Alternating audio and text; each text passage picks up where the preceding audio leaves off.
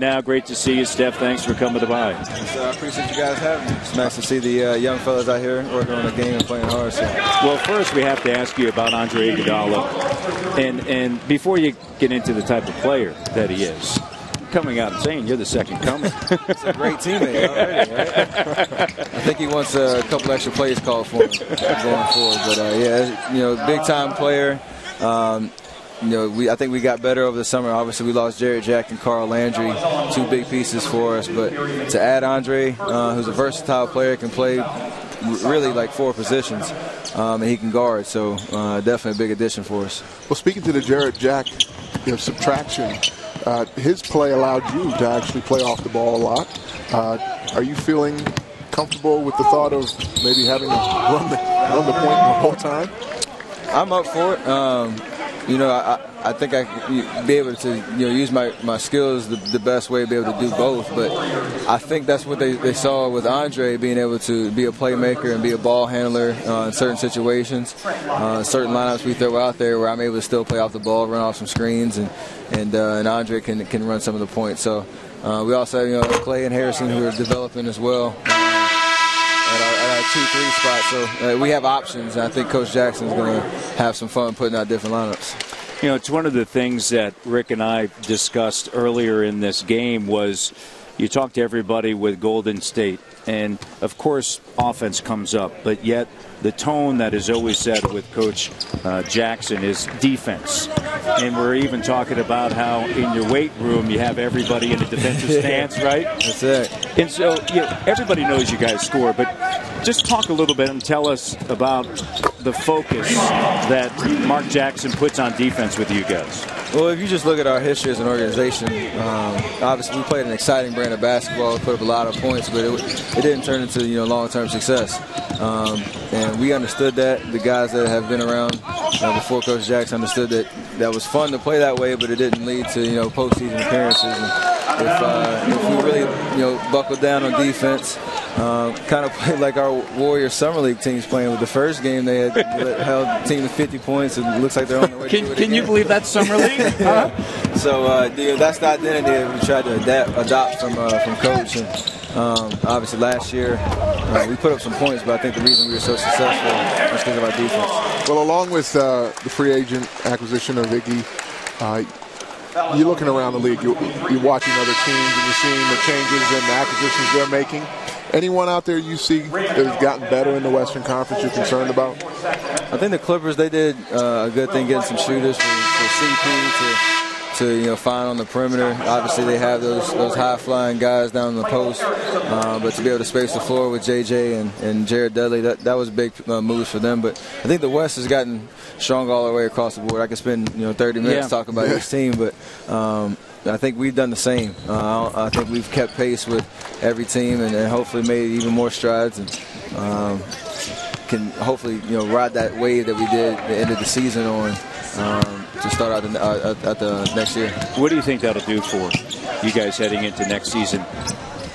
Just knowing that you made it to the second round, you face San Antonio. San Antonio obviously goes on to the finals and loses. Yeah, it's just a confidence boost. We knew at the beginning of the season, regardless of if teams or analysts were picking us to make the playoffs or not, or even when we got to the playoffs, nobody really gave us a shot in either series. So it just gave us confidence that we know we can play with anybody if we play our style and be one of the hardest working teams in the league. We're not the most talented, I think, across the board, but if we work hard and with the lines we can throw out there, we're going to be a tough team to beat. And I think that the playoffs really showed that. Have you had time, maybe with your dad, just to look back and talk at all about the playoff performances that you had, not only as a team, but then also just individually?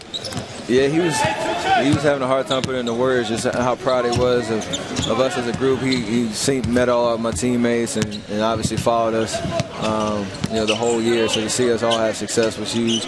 As a former player, he's happy for us. And I think me personally, just he knew I had it in me, but just to see it kind of unfold on the level that he played for 16 years, it's kind of hard to put into words for him. And we just laugh about it. He called me after each game and kind of just I could hear him shaking his head all over the phone, just how proud he was, and it was just a lot of fun. They got to come out to San Antonio and Denver to watch some games, so it was a lot of fun. We saw you got a chance to actually also be a part of the social media awards. Yeah, that was fun. You did a good job. That was fun to be kind of live. Set up in the studio. It was definitely kind of a rush, and maybe after the career is over, but one of those little things that you enjoy to hand out social media, which is obviously huge in the game now. Definitely a big thing.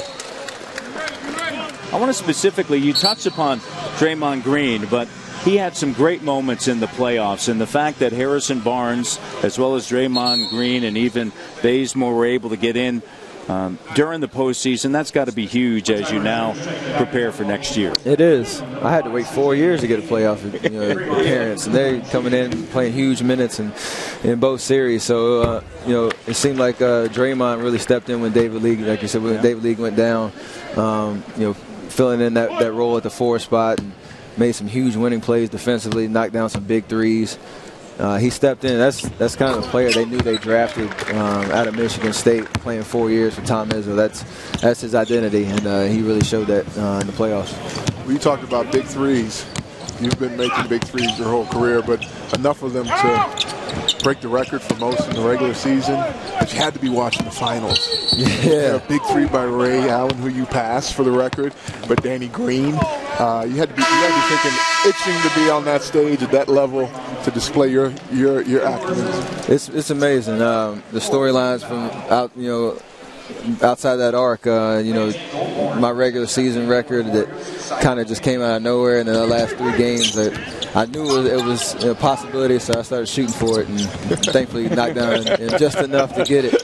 But to see Danny Green the way he played in the finals on the biggest of stages, obviously, and setting that record that he did, and no bigger shot than Ray Allen's three in the corner that basically won him the championship in Game 6. So the 3 ball is definitely showing how powerful it is throughout the course of the season, and you take good ones and you knock them down, you can definitely help the teammate. Well, I definitely think Ray, losing his record in the finals for most threes, had to be annoyed by that, but I think he'd trade that record for that big 3. No doubt.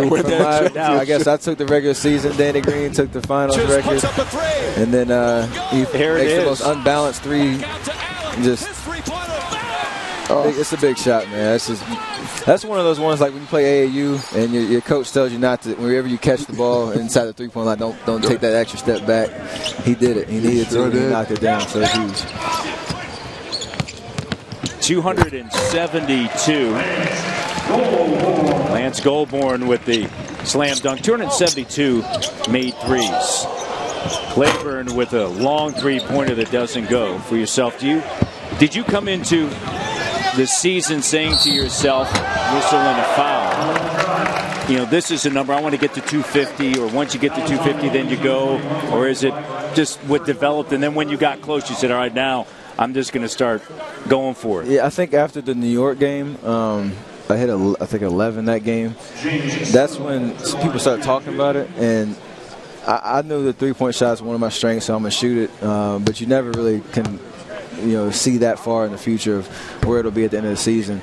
Coach just kept telling me take good shots. When you're in rhythm and balance, whether it's off the dribble, the catch, not rise up and take them.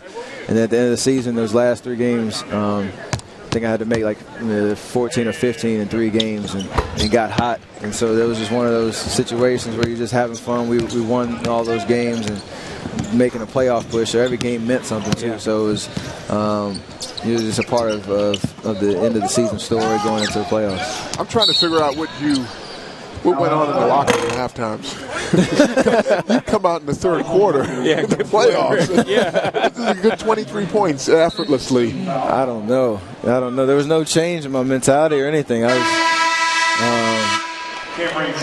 still have had 2 months since then to kind of figure it out, but I haven't been able to find an explanation for it. Just getting hot, teammates finding me when I was open, taking some tough shots and making them, and then just having fun.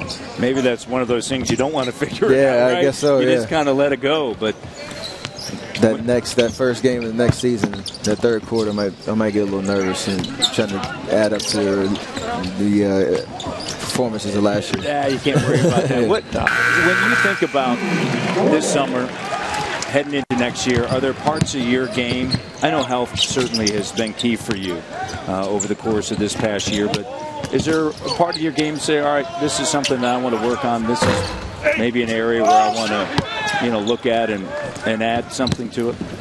Really, the only thing is, defensively just continue to the point guard position is the toughest in the league, I think, night in, night out. So to be able to hold your own, make your opponents uncomfortable, and follow the defensive game plan each night. That's the biggest thing. But on the offensive end, it's just trying to get to the free throw line. More frequently, I think I found out in the playoffs when your jump shot's not falling in certain quarters or halves, to get to that free throw line, get some easy shots, easy points for your team, and get in that foul situation. It's a big advantage that you have. And I think adding Andre Iguodala, who's really known to get to the basket and draw contact, that's going to be a huge set the precedence for a team that we can follow his lead in that regard. How did the run, and I know two totally different, but how did the run last year or this past season compare at all? Does it compare at all? As Clark drives and there's a foul, to bringing Davidson College to the Elite Eight, which you did, which was an absolutely magical run with your great head coach there, Bob McKillop.